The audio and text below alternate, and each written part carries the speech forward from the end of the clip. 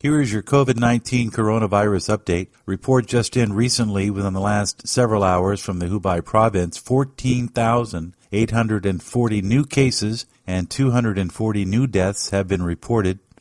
Surge in number of cases and deaths are due in most part due to the adoption of a new diagnosis classification. In conformity with other provinces starting today in Hubei province, those tests will include the number of clinically diagnosed cases into the number of confirmed cases. Of the 14,840 cases added, 13,332 are due to the new classification, while 1,508 are new cases. There were 242 new deaths, including 135 clinically diagnosed cases.